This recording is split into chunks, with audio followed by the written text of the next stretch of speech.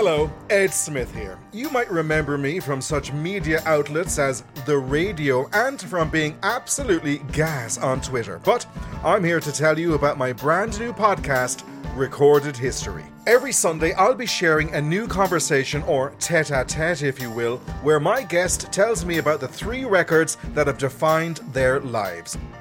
Saying to myself, okay, take charge of your frame of mind. And that's, taking ownership of your mood. And that's you're a good example of that, because it's like, okay, so you know what music to put on if you want to get out of your funk.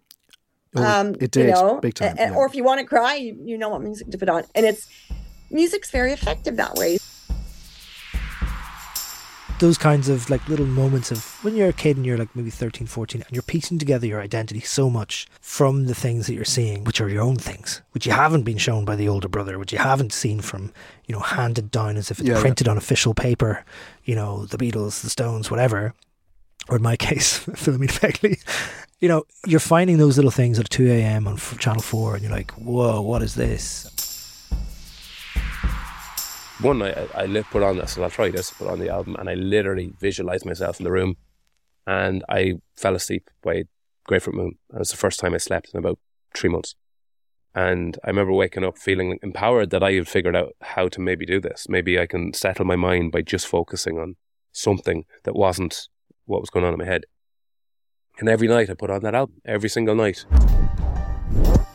Don't worry, this isn't yet another podcast highlighting the coolest, edgiest, or most rarefied records people have in their collection. No.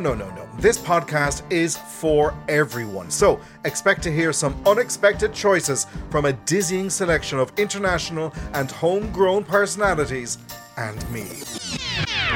So join me every Sunday as we get into some recorded history.